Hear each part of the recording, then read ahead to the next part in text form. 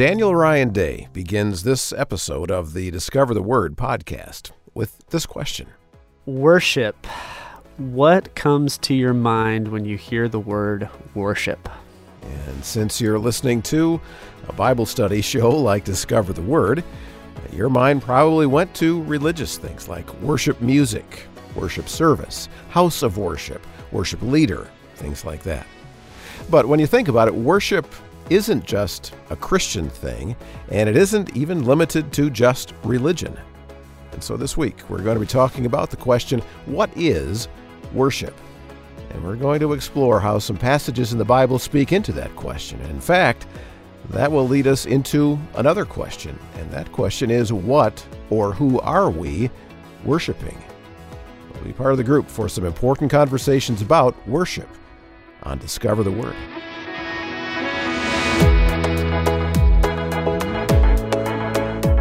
I'm Brian Hettinga. Welcome to Discover the Word, the small group Bible study from Our Daily Bread Ministries in Grand Rapids, Michigan, in which we invite you to walk with us through topics and passages that inform the way we read the Scriptures, challenge us as we live our lives as followers of Christ, and always point us to discover Jesus in the pages of the Bible.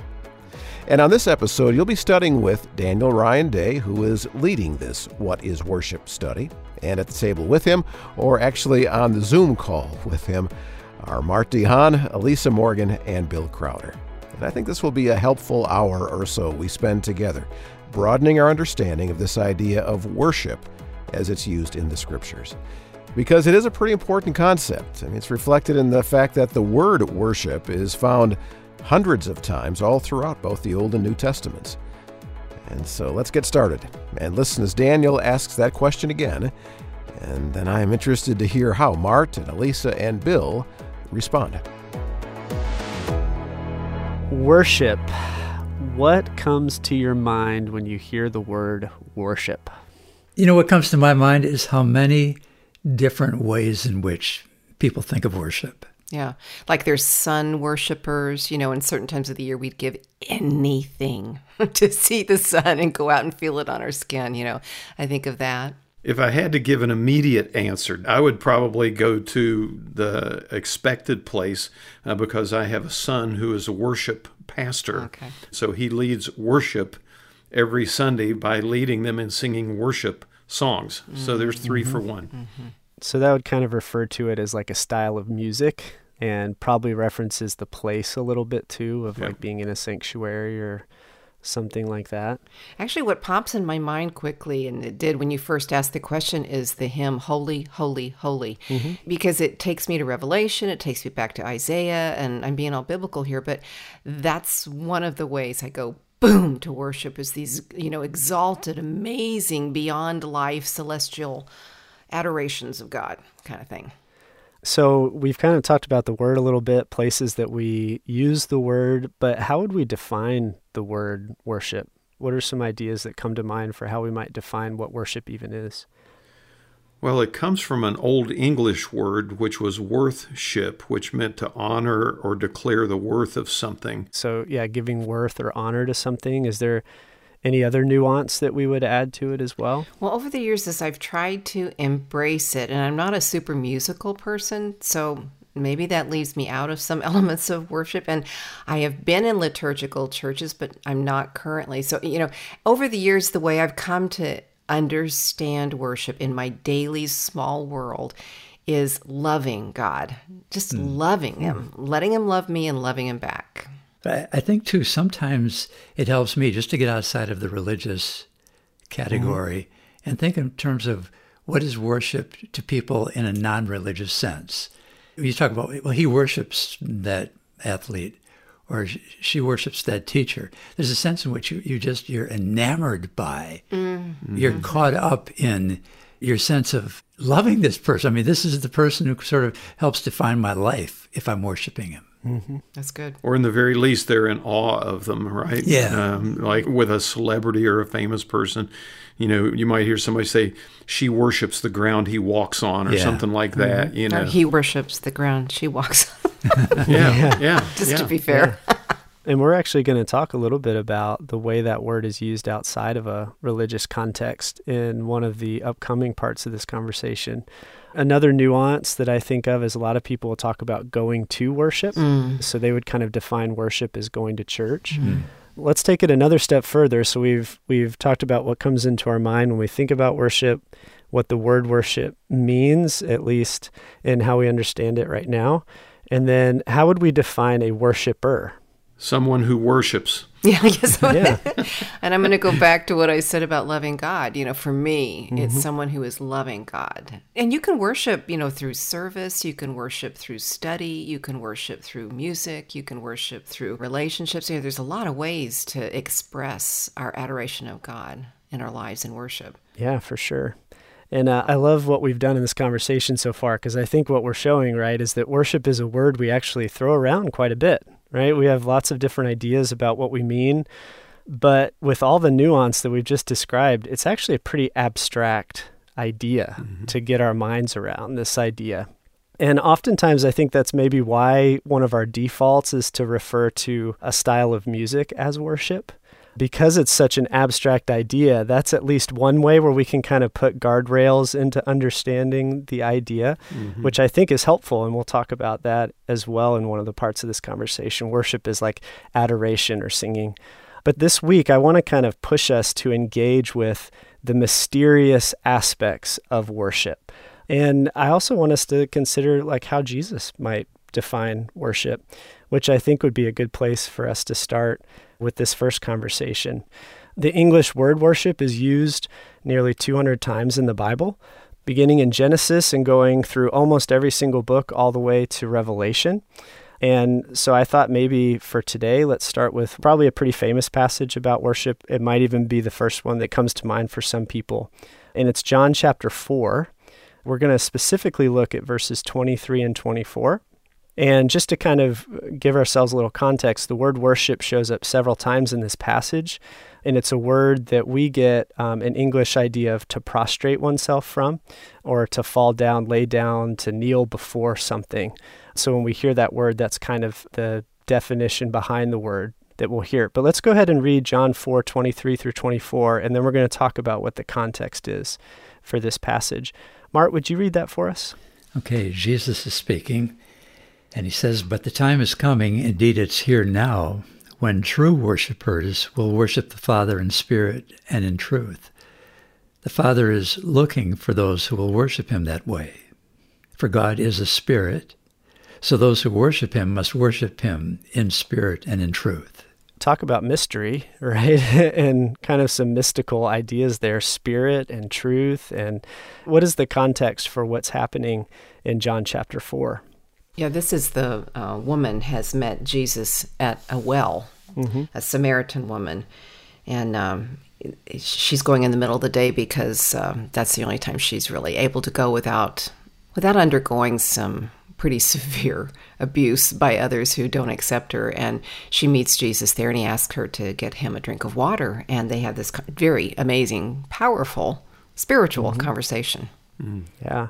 And what was it about her that would mean that she would go in the middle of the day and not when people would typically go to the well? Well, evidently she'd been in many, many relationships with many men. And as such, she'd been ostracized / rejected is what we understand. Yeah, and we get a feel from the story, especially in verse 29 of chapter 4, that it's kind of a small town. Everybody knows about her and knows kind of what she's done.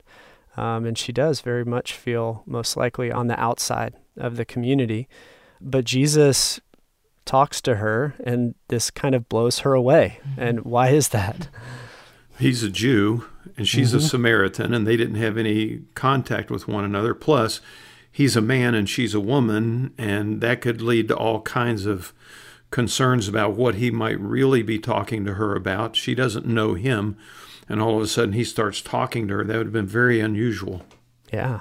And of course, we know a little bit of history between the Samaritans and the Jews, and the Jews did not look kindly on the Samaritans, partially because they were a mixed-raced people. And so there was like a level of almost racial injustice there.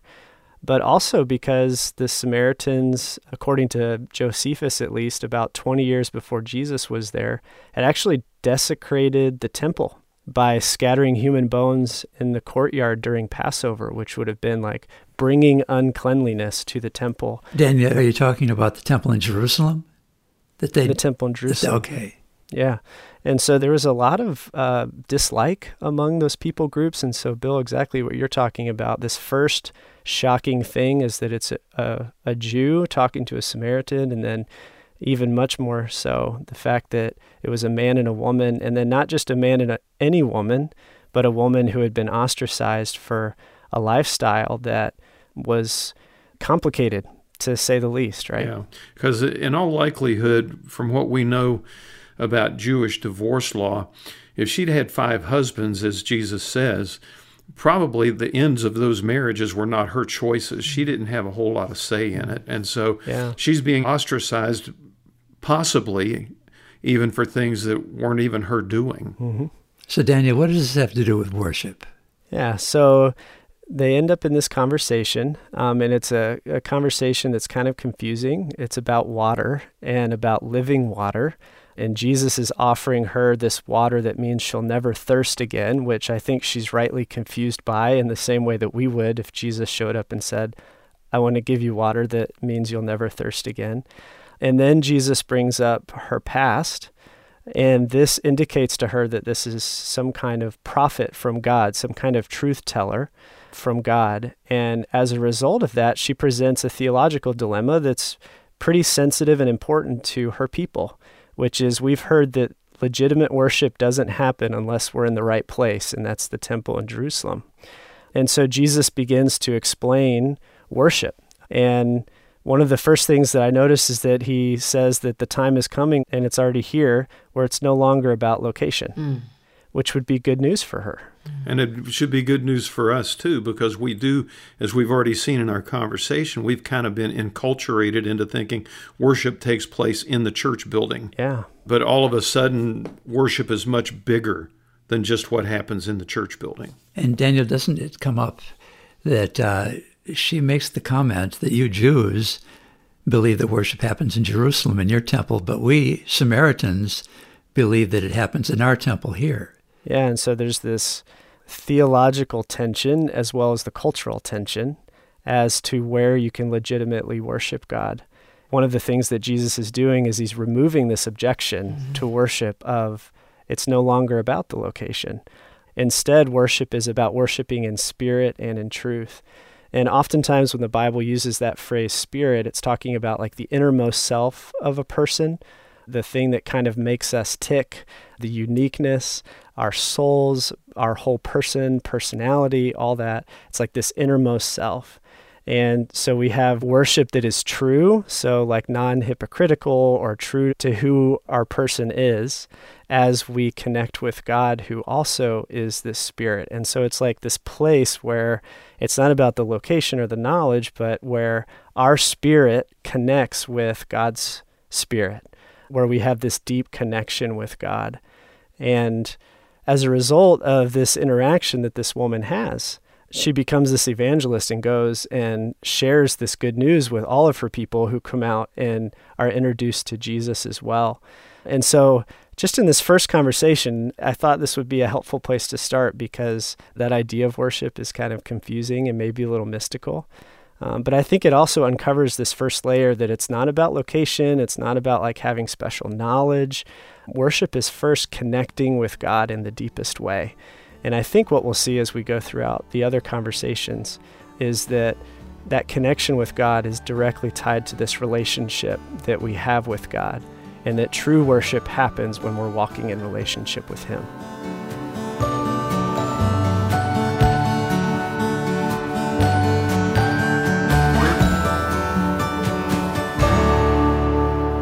We talked about this a little bit already, but is worship a Christian word? Why or why not? It's certainly a word that has Christian applications, but I don't think, I mean, there are too many religions that engage in worship within the context of their faith system to say that it is a uniquely Christian word. Maybe I could put it that way. Yeah. And we've coined it in our popular language. using it of celebrities or loved ones or, even moments of life that are special to us, celebrations. We worship this, we worship that, so we've kind of coined it too. Yeah. But it just overlaps with people of every culture, secular, religious. The worship means so much more than something that is related to our personal faith. You know what I thought about as you were saying that, Mart? I remember the very first time, and this is, some years ago, obviously, but the very first time that I saw a promotional ad on TV for the upcoming new series, American Idol. Oh, yes. I immediately went to, okay, what's going to be the consequence here? Yeah. Are we going to be worshiping whoever wins this thing? Yeah. Because that's what you do with an idol, Yeah. Language matters and words have definitions and idols are there for a reason, That's a great point, yeah. Yeah, speaking of music, I was on a run yesterday and my music was just shuffling and I ended up on Fly Me to the Moon. And there's a line in that is, you are all I long for, all I worship and adore. Which, let's be real, in that context, that should probably make us feel uncomfortable because we're talking about another person in general. But it's not a uniquely Christian word or Christian idea. It's used outside of the Christian faith quite a lot. And in our last conversation, we talked about how worship is connection with God. So it's not about a location, it's not about a certain expression, but it's about connecting with God. So today I want us to kind of turn and talk about worship as something that identifies us with God. And that's why it was important to talk about some of the other uses of the word worship, because I think what we're going to see as we talk through this is that who we worship identifies us as well, and the types of things that we worship. And so let's consider that a little bit as we look to another pretty familiar passage of Scripture, and this is Exodus chapter 3. And let's read verses 11 and 12. Bill, would you read that for us? Sure. But Moses said to God, "Who am I that I should go to Pharaoh and bring the Israelites out of Egypt?" Pause. What's going on so far? Israel has been enslaved. First of all, they were residents of Egypt for hundreds of years, and then they became enslaved in Egypt for a season, and Moses is fixing to become the guy who's going to lead them out of there. Yeah. Fixing Great. to become. I love that, Bill. That's Southern. Yeah. All right. Keep reading for us, Bill. Okay. He said, and the he there is God, he said, "I will be with you, and this shall be the sign for you that it is I who sent you when you have brought the people out of Egypt. You shall worship God on this mountain." So here's a passage where we have Moses in the wilderness. He wasn't always in the wilderness, was he? Where did he grow up? He grew up actually in Egypt. We've looked before at his story, but, he was a Hebrew baby and his mom saved him by putting him in a basket in the Nile, and Pharaoh's daughter discovered him and adopted him, and he was raised in Pharaoh's court. Until. Why is he? Until. Yeah, exactly. Why is he not in Egypt anymore? Yeah, he made a mistake and ended up... Well, come on. Now, he didn't make a mistake. He murdered a guy. There's a difference. Making a mistake is 1 + 1 = 3. And so he ended up in big trouble, and he fled. Yep. He fled to the wilderness, yeah. And then God called him back eventually, right? Yeah. Called out to him.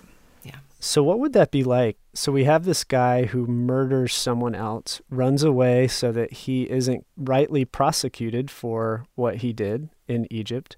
And then God comes to him and says, "I want you to go back to that very place that you ran away from." That would be pretty intimidating, if nothing else. And so I think we can understand why Moses is hesitant to go back, even just for that reason. As we get to know Moses a little bit, there's a lot more to why Moses is hesitant to go back to Egypt as well. What are some of the other aspects of the conversation God and Moses have? How does Moses respond to God's invitation to go back over and over again? Well, here he says, "Who am I that I should do this?" Yeah. I mean, there's a sense of either unworthiness or a lack of place or standing to go and stand before who arguably at that time was the most powerful person in the world, the Pharaoh of Egypt. Yeah. And he talked, too, about having even difficulty expressing himself. He doesn't see himself as being statesman-like, somebody who could go before the Pharaoh and make a good case for his people. It's a powerful excerpt because God reveals that he's the I am God, the Yahweh God. And it's the first time, if I'm remembering this right. And so Moses is ironically saying, who am I? And God responds with, I am that I am. And he connects Moses to his own person, his own identity in a very startling way, a way none of us would feel adequate. We would all feel unworthy, I think. Yeah, that's so good, Elisa. And I think all of us have had those moments where we're like, who am I to do this? Yeah. Who am I to represent God? Especially as Mart was kind of describing what it's like to be in a place to feel like you're outside of what you're even good at. Yeah. But there's another side to this too, Daniel, which is a little ironic in that Moses does not feel worthy to go and stand before Pharaoh, but he apparently feels worthy to argue with God. That's a good point, because sometimes we have the same types of conversations. And I think that's one of the amazing things about our God is he lets us sometimes push back against him. Absolutely. And then the promise that God gives Moses is, I will be with you, right? You're not going at this alone. I will be with you. And I'm going to give you a promise. And what's the promise that he gives Moses? You're going to worship God on this very mountain. So right where we're at right now, you're going to come out and you're going to worship me. And so worship is first this recognition that this God who is giving a promise is trustworthy.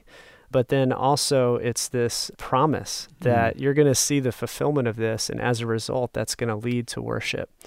Eventually, Moses agrees, kind of, maybe a little kicking and screaming, to go to Egypt. And he goes to Pharaoh.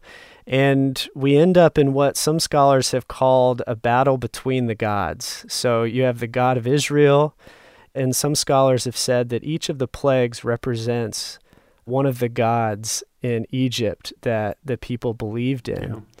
Let's flesh that out a little bit. What happens when Moses is in Egypt? What are some of these plagues that happened? What's going on there? Well, the first one is that the Nile River turns to blood, and the Nile was kind of one of the main gods of Egypt because that's what brought water to the crops and brought life and sustenance and everything.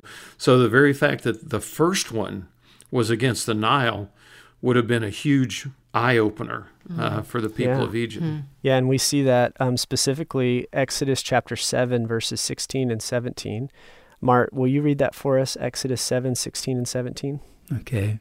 So the Lord says, then announce to him, meaning to Pharaoh, the Lord, the God of the Hebrews, has sent me to tell you, let my people go so they can worship me in the wilderness. Until now, you have refused to listen to him. So this is what the Lord says, I will show you that I am the Lord. Look, I will strike the water of the Nile with this staff in my hand, and the river will turn to blood. Yeah, so Moses comes and says, hey, let my people go and worship God in the wilderness. And Pharaoh says no, and then there's a plague, and then the same conversation, and Pharaoh says no again, and a plague, and the same conversation. And so again, we see this battle of Yahweh God and these gods of Egypt, and slowly over time, Yahweh God, the God of Israel, is being seen as this one true, all-powerful God. So the God that promised to Moses, I will be with you, is showing that he is with Moses. And ultimately, what ends up happening at the end of those plagues? Pharaoh eventually releases them and, in fact, almost wants to drive them out of the country because the plagues have taken such a toll. And I think that that's part of the story that we don't often tell is it's a little unsettling when you think about the devastation that those plagues produced. I mean, it's shocking. It is so difficult. And it's a great statement of God if you've got to decide who you're going to worship. You've got to decide where you're going to throw your lot in. You've got to decide, who you're connect to. And then as you're saying here, Daniel, who you're going to belong to. Because that's where we put our worship, is in who we connect to and who we see our identity in or who we belong to. And, Moses is going, who am I? And God's going, you're mine. And, it's like he says to Pharaoh, you can not be mine okay, and this is the disaster that will happen as a result, or those who are mine can be brought forth and can then be free to worship me, the one true God. And in the process, the gods of the Egyptians then were demoted, right? It was bringing them down. Shown to be not worthy, Yeah.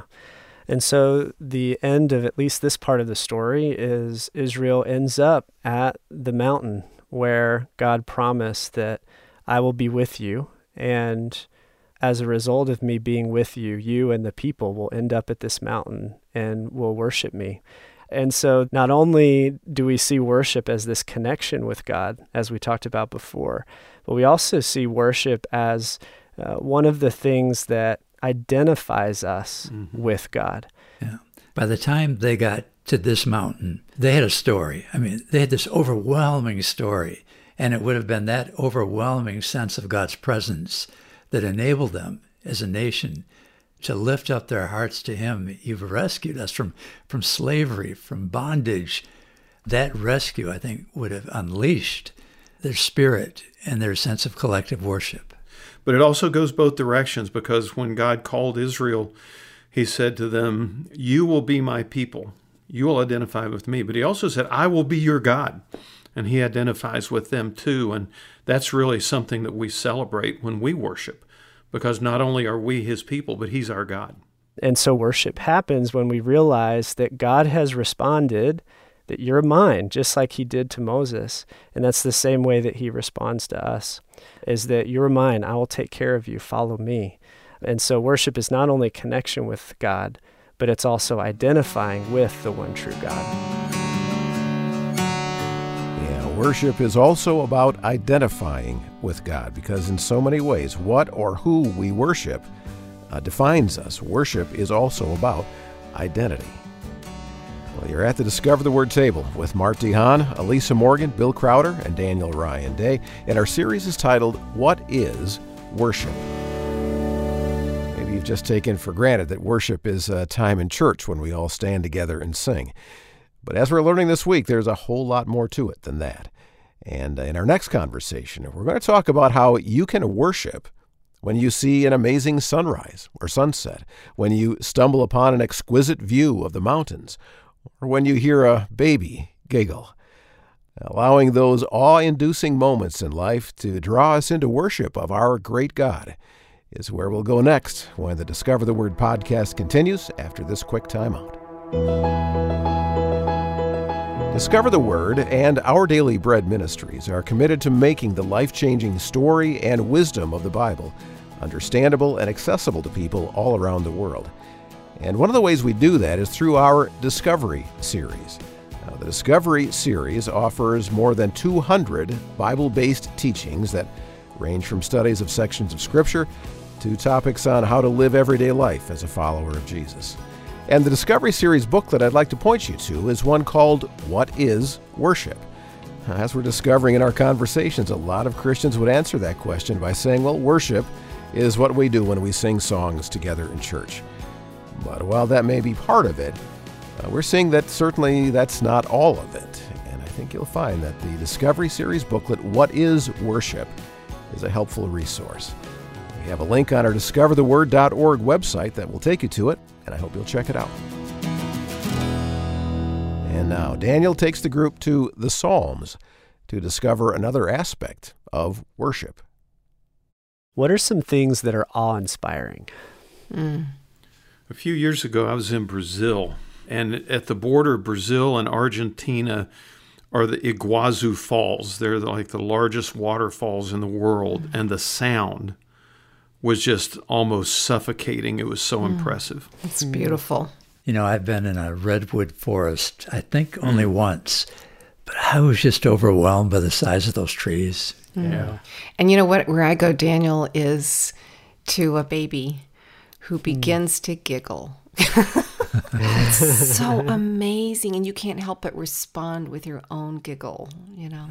How do we even define that idea, awe-inspiring? Yeah, for me, it's kind of anything that sort of takes your breath away. Yeah. It's just like, And I'm thinking about Mart's redwood forest and me with a baby. It's like something bigger than me, different from me, other than me, something I could never really accomplish. Something we couldn't maybe even create or fabricate or replicate. Yeah, even though you might give birth to a baby, it's still this wondrous thing of how did that happen? Yeah, and I almost think too in my life the times where how healthy I am emotionally can be seen in whether or not I'm able to be inspired by awe, right? Like there's times where I'll be amazed by a sunrise, and then the next day it's not as awe-inspiring or whatever. Yeah. Yeah, it is a state of mind. There's no question about it. Yeah, I know that the first time that I went to Israel, I remember when our bus crested over the hill and we looked down, and for the first time we saw the Sea of Galilee. And when you visit Israel, you see a lot of places where something might have happened. Maybe we're not sure, but it could have. But when you see the Sea of Galilee, you know Jesus was there. You know, he walked on that water. He walked along those shores, and it was one of those moments of like unbelievable reality to the stories that I'd read all my life. Yeah, what a great example. And, you know, that kind of ties in pretty well with what we're going to be talking about today, because we've been talking about worship and how worship connects us with God, how it identifies us with God. And in this conversation, I kind of want to spend time talking about our typical kind of understanding of worship, which is like this awe-inspiring nature of worship, of running into those things that make us look at God and go, wow, you're so much bigger than I imagined. And so let's turn to Psalm 29. And this is a passage that I think if we had to define worship, this is probably a passage we'd come to and say, you know, it's like that. We're actually going to visit most of the psalm throughout this conversation, but I want to start just by pulling out verses 1 and 2. So, Elisa, would you read that for us, Psalm 29, verses 1 and 2? You bet. Ascribe to the Lord, you heavenly beings. Ascribe to the Lord glory and strength. Ascribe to the Lord the glory due his name. Worship the Lord in the splendor of his holiness. All right, so do you see the word worship there? Yes. This word worship means to bow down, and it kind of comes from a root of a word that means to declare or to tell. So we kind of see both of that happening here, right? We have being amazed by God's presence, his holy splendor is the phrase that's used. So you have this bowing down before this great and mighty God, but then also ascribe, which is the telling about who God is, the describing who God is. Which makes me pop back to what you were saying a few minutes ago, Daniel, that we can become glib almost, and one day we are awe-inspired and the next day we miss it. There seems to be a great intentionality here. Ascribe to the Lord. Pay attention. It's noteworthy what he's done and who he is, and therefore we worship. Yeah, that's good. And what is the first thing that he is paying attention to or describing? God's what?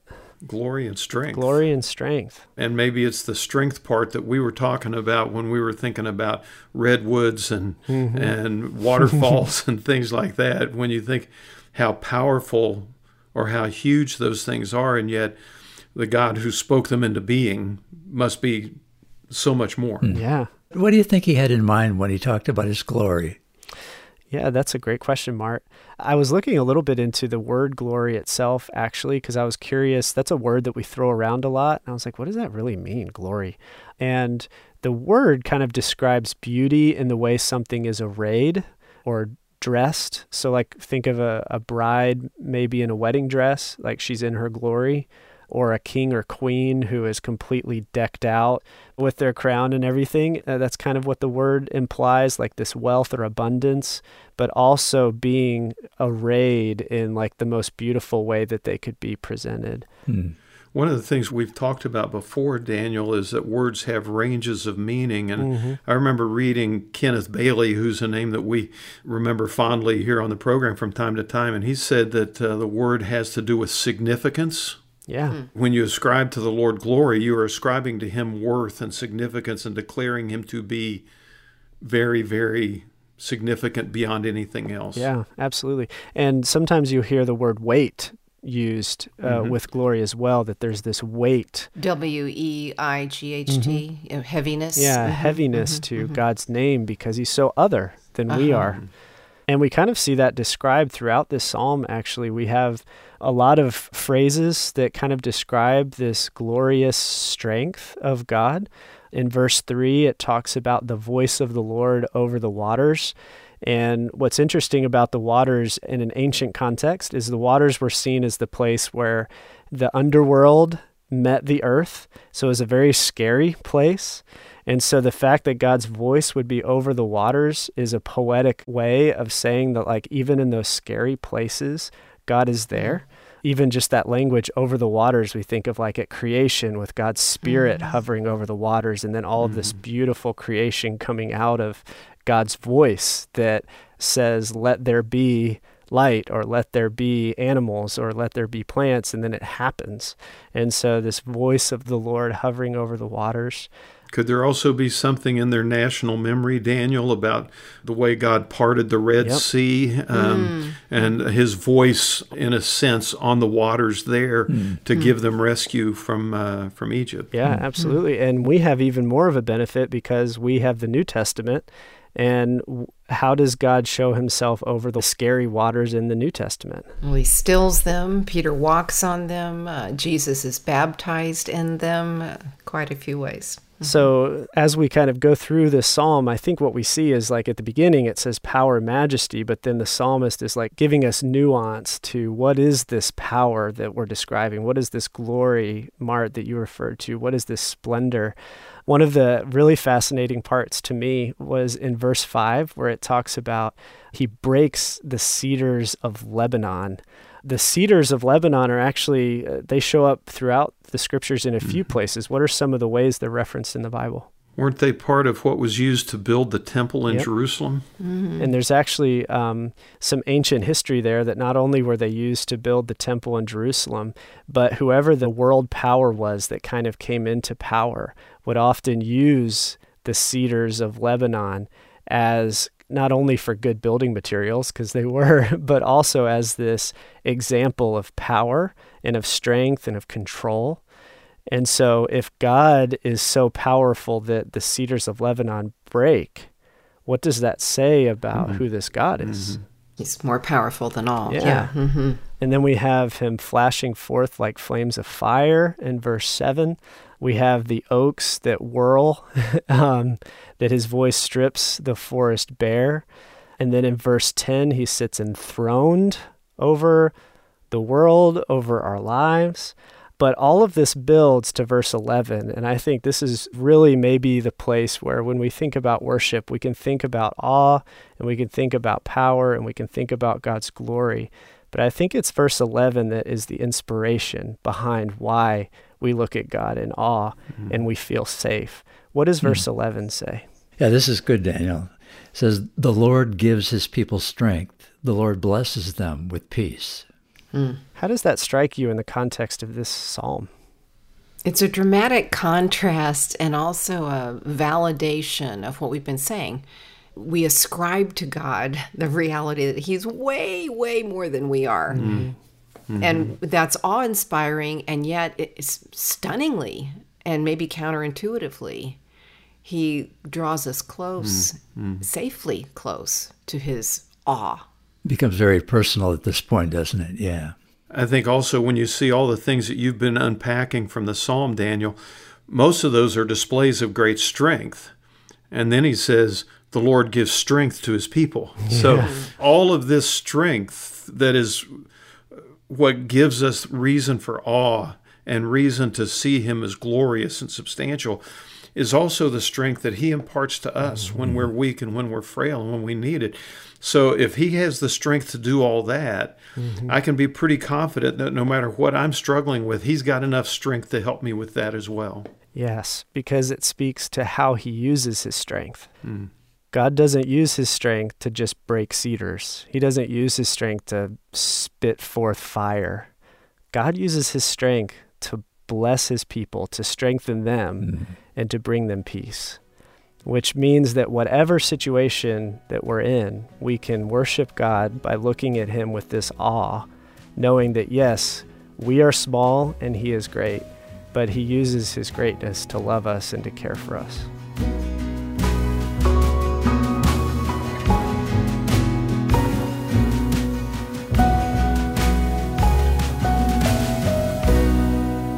What is hypocrisy? There's a word we throw around a lot, right?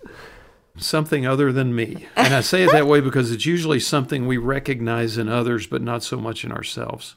Very well said, yeah. But when we do see it in ourselves, it feels awful. You know? Yeah, it's just fakeness. It's bottom line being different on the inside and the outside. You don't have integrity. You're not whole.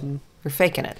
Yeah, the classic walk the talk, right? And you can say things, but how you live is going to show what you really believe or what you really think. It's when you say one thing, but you do something else. That would be hypocrisy. Yeah.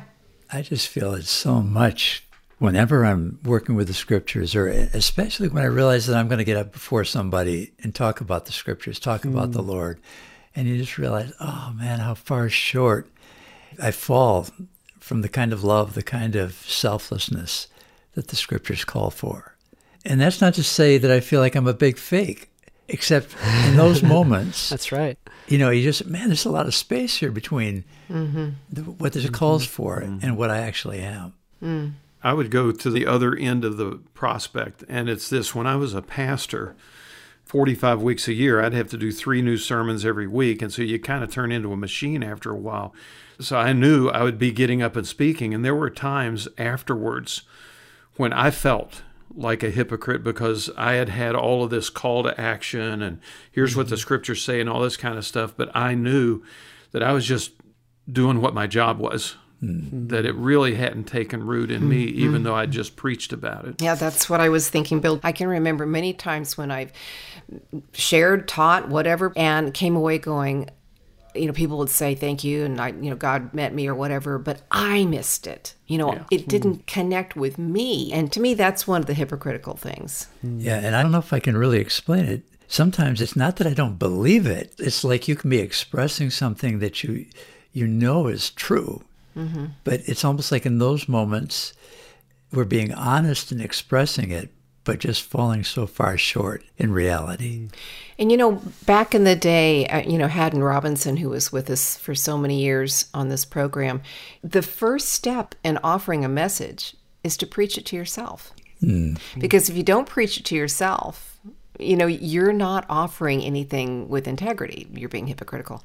And that has haunted me for years, to take the time to let the word sift down into our own lives before we think we're sharing it with somebody else. It's humbling, isn't it? Yeah. Yeah. I have experienced a lot of what the three of you are describing, but the first example that comes to mind is when I tend to act like I either know something that I don't know.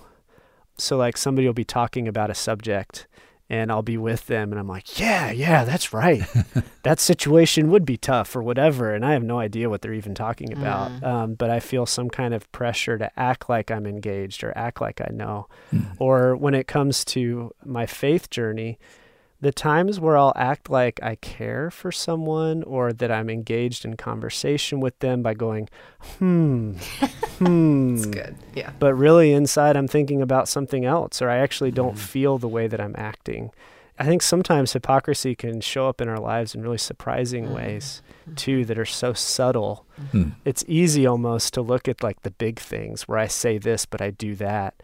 Sometimes it's hard to see those very subtle things where we're playing a part. And we're in this series of talking about worship, and we've talked about how worship is connection with God, it's identifying with God, it's discovering that we can be in awe of a God that is so powerful but uses his power to bring us strength and peace. But there's also this theme in the Bible of fake worship that is hypocritical. And there's a helpful passage, I think, that we can look at where we'll see this. And it's Matthew chapter 15, verses 7 through 9. Elisa, would you go ahead and read verses 7 through 9 and listen for the word worship as she reads that? So the context is some Pharisees and teachers of the law are talking to Jesus and saying, "Why do your disciples break the tradition of the elders? They don't wash their hands before they eat." Okay, so Jesus says, "You hypocrites, Isaiah was right when he prophesied about you. These people honor me with their lips, but their hearts are far from me. They worship me in vain. Their teachings are merely human rules." Wow. So where did we see the word worship used there? In verse 9, they worship me in vain. You worship me in vain. So there's something about hypocrisy that can lead us to even worshiping God in vain or with this fake worship. You know, in the NLT says their worship is a farce. Yeah, so almost a going through the motions or an acting like we're worshiping, but really inside nothing's happening. He mentions quoting from the prophet Isaiah, so I thought it might be helpful to read where that quotation comes from. Bill, if you'll read Isaiah 29, verses 13 through 16, I think this really helps us see maybe what Jesus is driving at. Sure. Isaiah 29, verse 13, the Lord said, because these people draw near me with their mouths and honor me with their lips, while their hearts are far from me, and their worship of me is a human commandment learned by rote. So I will again do amazing things with this people, shocking and amazing. The wisdom of their wise shall perish, and the discernment of their discerning shall be hidden. Ha! You who hide a plan too deep for the Lord, whose deeds are in the dark, and who say, who sees us, who knows us? You turn things upside down. Shall the potter be regarded as the clay? Shall the thing made say of its maker, he did not make me? Or the thing formed say of the one who formed it, he has no understanding? What are some of the words and phrases that jump out to you as you hear him describing this worship that is rote? Was the word I think he used. Well, the first phrase that caught me was, ha! Yeah, that's right. That'll wake you up. But you turn things upside down, was the phrase that caught me. Yeah. Yeah, and how are they turning things upside down? Well, they're saying that the God who made them is not the God who made them, and they're saying that the potter is more like the clay when actually they are the ones who were formed from clay. Yeah. There's this theme of them leaning on their own wisdom, their own understanding, as if they almost know better than God. Like, I have more perspective than God has. And all of that stems from the way they're trying to honor God with their mouths and their lips, but where are their hearts? Their hearts are far from him. So, Daniel, do you think this would have been a complete surprise to the people that he was talking to or not? Or do you think they would have recognized immediately, he's talking about me? You know, I can't speak for them, but in my own experience, when people have challenged blind spots or hypocrisy in me, it kind of depends. There are times where I'm like, yeah, you're right. I've known deep down that I'm acting in a way that's different than what I say that I believe. But then there's other times where it's like, no, I thought I was doing all the right things in worshiping. I kind of had a similar question, only directed to what Jesus said, because Jesus said, you hypocrites, rightly did Isaiah prophesy of you. And I mean, we think so much of the time of Old Testament prophecy having a more general context, but Jesus is saying, Isaiah was saying this about you, and he points it directly at these individuals, and that would have to knock your socks off. Yeah. And to be really clear, we've talked a lot about feeling inadequate when we try to approach the Word of God, or we've also talked about clear hypocrisy. I think maybe most of us live somewhere in between those realities. There is a way we lean into God and we want to honor him, and we always feel inadequate, and I think just being aware of our inadequacy is not hypocritical. That's like what God's asking for, is the sincerity of heart. Maybe the issue is when we slide into, I've got this, that we teeter on the edge of the cliff, in a bad spot.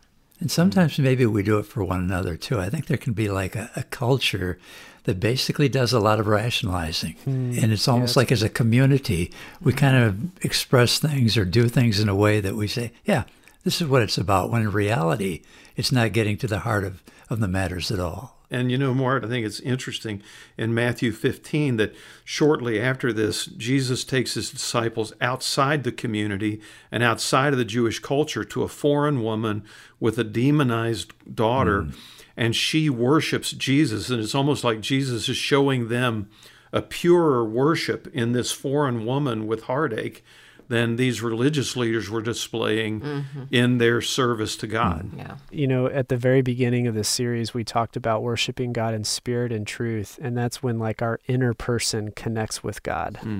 And I think what we see in this passage is the opposite, right? It's when our head maybe is trying to connect with God, or we're trying to play the part of connecting with God. But when we look deep inside, what's really happening is we're not really connecting with God for so many different reasons, right? Like it could be that we've just been going through the motions for a long time. And the invitation that we hear in this conversation is God's winsome cry to, hey, I love you and I want to be connected with you.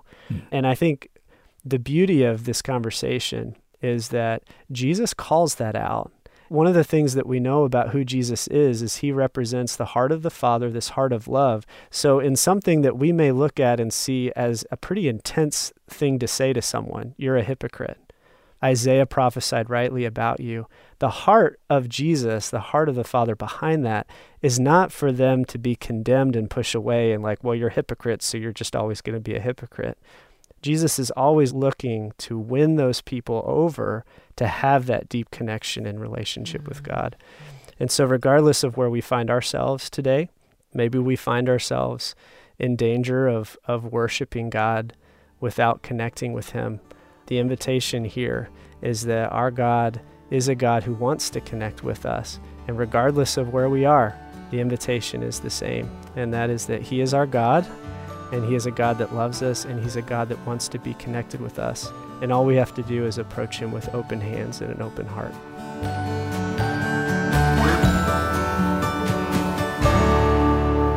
Yeah, God cares more about what's going on in our hearts. And that's a good caution about, as Jesus said, quoting Isaiah, honoring God with our lips and acting like we're worshiping, when in fact our heart is far from him. That was a challenging call to authentic worship, helping us understand what worship is by taking note of what worship is not. Well, this is Discover the Word with Mart DeHaan, Elisa Morgan, Bill Crowder, and Daniel Ryan Day, and they will wrap up this episode called What is Worship?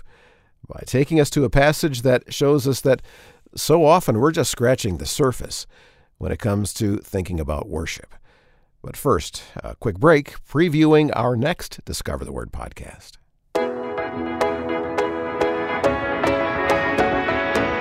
Are there some things in your past that you're not very proud of? In fact, you're pretty ashamed about the fact that they're part of your story. Shame is a powerful emotion. And so do you struggle with the shame that you brought on yourself or that you brought on those that love you? Have you ever thought that God might be ashamed of you? Well, on the next Discover the Word podcast, Bill Crowder leads some conversations called Unashamed. I wonder if as a young person or as a teenager or as a college student or whatever the case might be, I wonder if my feelings about God might have been different if I would have known that God, great as he is, holy as he is, perfect as he is unashamed of me. Now, to me, that is a liberating idea. And don't miss our next study, Unashamed, on the Discover the Word podcast. And now the conclusion of our study, What is Worship? So the series has been on exploring the term worship and where it shows up in the Bible. What have we seen so far about different characteristics of what worship is or where it happens or what it means? What has jumped out to you so far? You know, what made so much sense to me was that when we talked about worship being a response to a sense of what God has done for us. There's a sense of we've been rescued. Look what he's done. We didn't expect that. It's so much different than what we were looking for, but it's so much better. And it's like when we can have that kind of awareness, worship just rises within us. Yeah, it's a lot different in that context, Mart, than just the kind of worship where somebody bows down to a God because if I don't, I might get squashed, or something. But for it to have a heart response to what God's done is a totally different context for worshiping. That's actually been one of the pivotal things we've looked at in this conversation, is that it really comes from our innermost heart connecting to God's innermost heart. And Daniel, some of the passages you've led us to talk about the Spirit, our spirit and God's spirit. And as I understand, that's our innermost heart. It's who we truly, truly are. And so it's not just words, it's not just actions, it's really our very beings connecting to God's being and finding our worth there and our value there and his value in us. And that's really good, Elisa, because one of the things we've talked about is how much bigger worship is than just what happens inside a church building at a certain time of the week or something. I mean, I think back to the very first conversation, Daniel, from John 4, where you reminded us that worship is about connecting with God. It's not about the location that we're in. It's not about how much we do or do not know. It's not about certain activities or anything. It's really about relating to him and allowing him to relate to us. And in our last conversation, we talked about worship that is fake. Yeah. Mart, what was the word that the New Living Translation used? It says it's a farce. Yeah. When is worship fake? I think kind of what we're saying is when we are disconnected, when we're not our true inner person connecting to God's being, when we're just trying to do the surface. And don't we all do that at times? It's like we lose hold of where we really are and we just go through the motions. Oh, here's my quiet time. Oh, here's my 10% tithe. Oh, here's my going to church. But my heart's back watching the Broncos, or my heart is with my family and where they are in life or something. It's like I unplug instead of plug in. And that's so important because it really is a disconnect that we're not even necessarily aware of. What I love about what you just said, Elisa, is I think what we're going to see today as we look at one more passage on worship is that we feel like it's disconnected because our hearts are with our family or at home or whatever. But I think where the Bible leads us is to worship that not only is not bound to a location, but it's the way that we live. It's wherever we are today is an invitation to worship. And I don't think there's a better passage to describe that than Romans chapter 12, verses 1 and 2, which is kind of where I think would be a good place for us to end our series on worship. Let's read that. And Elisa, since you brought up the disconnection, will you read Romans 12, verses 1 through 2 for us? All right, Paul writes, "Therefore, I urge you, brothers and sisters, in view of God's mercy," which reminds me of what you said, Mart, in view of all God's done for us, "offer your bodies as a living sacrifice, holy and pleasing to God. This is your true and proper worship. Do not conform to the pattern of this world, but be transformed by the renewing of your mind. Then you'll be able to test and approve what God's will is, his good, pleasing, and perfect will." So did you hear the word worship used there? Yeah. How is worship described and defined in this passage? By giving ourselves to him totally. Yeah. Yeah, instead of a burnt offering of an animal to please the need for sacrifice, we give our beings, our living sacrifice. It's not even our bodies, it's our beings. That's the living sacrifice, a daily turning over of ourselves to him. Yeah, and so many sermons have been preached on just the oxymoron, right, of a living sacrifice. Sure. Something that is killed but is also alive, which always reminds me of where Jesus says to truly live is to take up our cross and to follow him, right? So you have another, wait, how does that work? Death to life. And really it all comes back to what Paul said just before those first words in chapter 12, right? Yeah. This flows like a river over the waterfalls of what he said just prior to that. Yeah, in fact, I would say, Mart, it's not just what's prior, but the whole first 11 chapters, right, are kind of building this momentum of describing human brokenness, describing our need for some kind of redemption that we can't do for ourselves. And then Paul spends a lot of time talking about this Old Testament law that couldn't rescue, that was good, but it offered an impossible way for us to actually come to God. And then Christ comes and he lives that law out. And then as a result of Christ's death and resurrection, we're invited to experience becoming a living sacrifice and to worship God through the way that we live. And so you're right, it's this whole leading up to Romans chapter 12 where it begins describing what new life in Christ looks like, but it's only possible because of what Christ had already done. Okay, I'm going to say the whole Bible says that, Daniel. I'm going to say the whole Bible tells that story. That's true. Yeah, that's true. And yet, if I'm hearing you right, Daniel, you could take everything that you're saying about Romans 1 through 11, or as Elisa said, from the whole Bible up to this, and it all wraps up in the phrase, by the mercies of God. Yeah. That's good. Yeah, by the mercies of God. And then what happens kind of after these two verses? So, Romans, there's been a lot of different ways that Romans been described. Some people describe it as like two movements. First is like the setup, 1 through 11, and then from Romans 12 and on, it kind of describes like the implications of the setup. So what kind of happens from Romans 12 through the end of the book? What is Paul calling his audience to and describing? Well, it's a different kind of life. It's a life lived out in freedom, not under the bondage of the law. It's a life lived out in relationship with God and one another in a way that's marked by the fact that we are people who have received mercy as opposed to judgment. And so everything in life gets changed in the way we attack life, in a sense, because of what God's done for us in showing mercy to us. I think there's a way in which, and I think we forget this, our worship is lived out in our lives, but our lives are lived out in community. Mm-hmm. And God has designed us to be in community. And so our everyday interactions, whether they're with family or friends or formally in the body of Christ, that's where we live out this sacrifice. Mm-hmm. It really is expressed in a corporate, in a communal way of worshiping God. Right. And we especially see that in Romans 13 through 15, where this new life in Christ directly impacts the way that we treat and engage with one another. Mm-hmm. And so it does. It ends up impacting every single area of our lives. And it's interesting because in this passage too, he focuses in on these two words where he says, do not be conformed to the world, but transformed by the renewing of your mind. And if you were to kind of just quickly define those words, right? Conformed is kind of to be shaped by something. Mm-hmm. Transformed is to be made into something new, right?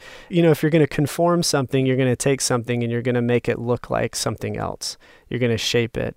But to be transformed is the same word like to be transfigured, like Jesus when he was shown for who he really was with all his glory on the Mount of Transfiguration. And so it's to be changed, to be made into something new. And that's what we see in this passage is true worship is being made new, so much so that it impacts every area of our lives. And so as we think about like all the different pieces of worship that we've talked about, how does this part of the conversation kind of bring into context maybe some of the other pieces that we've seen as we've gone? Well, I go back to the very first conversation, Daniel, when you reminded us that worship can be or feel a little abstract, a little mysterious, a little mystical, and all of a sudden it feels much more practical. Mm-hmm. Yeah, it feels approachable. It feels everyday. It still is awe-inspiring and other than, and all those things we've talked about. The true sincerity of it is just from my being inclined towards God's being in all that I do and who I relate with. Mm-hmm. And again, I think, Daniel, you started out talking about how this flows out of the mercies of God. And I think at that point, it can be mystical at times, but when I'm aware of the fact that God has rescued me, it feels so concrete. Mm-hmm. There's so much substance when I realize that, oh, good night, I messed up. Or I was in a spot that looked like I was a goner. And out of the blue comes this real sense of God's provision. And my misery was overwhelmed by his mercy. I think out of that comes this natural kind of expression of worship. Yeah. And the invitation to express that is it's not about a location. It's not about having the right words. It's not about singing the right songs. But that expression, wherever you're at today, can come out not only in what you say and in what you do, but it could even just be sitting quietly with the recognition of this all-powerful, awe-inspiring God who comes to you now and says, you are mine, right? Just like Moses said, who am I? God comes to us and says, you are mine. And in that moment of connection with God, regardless of where we are, we can be invited to worship without having to do something special, but simply by being with God. A great conclusion to this conversation called What is Worship? Thank you, Daniel, for leading us in this discussion. I think we've all been challenged to reconsider our definition of worship and find new ways to worship God in our daily walk of faith. You've been listening to Discover the Word with Marty Hahn, Elisa Morgan, Bill Crowder, and Daniel Ryan Day. Discover the Word is a small group Bible study from Our Daily Bread Ministries in Grand Rapids, Michigan, in which we invite you to walk with us through topics and passages that inform the way we read the Scriptures, challenge us as we live our lives as followers of Christ, and always points us to discover Jesus in the pages of the Bible. I encourage you to explore other studies with the group on our discovertheword.org website. Our mission in all we do here at Discover the Word and Our Daily Bread Ministries is to make the life-changing story and wisdom of the Bible understandable and accessible to people all around the world.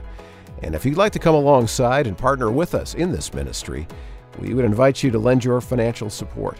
Simply go online to discovertheword.org and click the Donate button. You'll see some options, and you can give right there.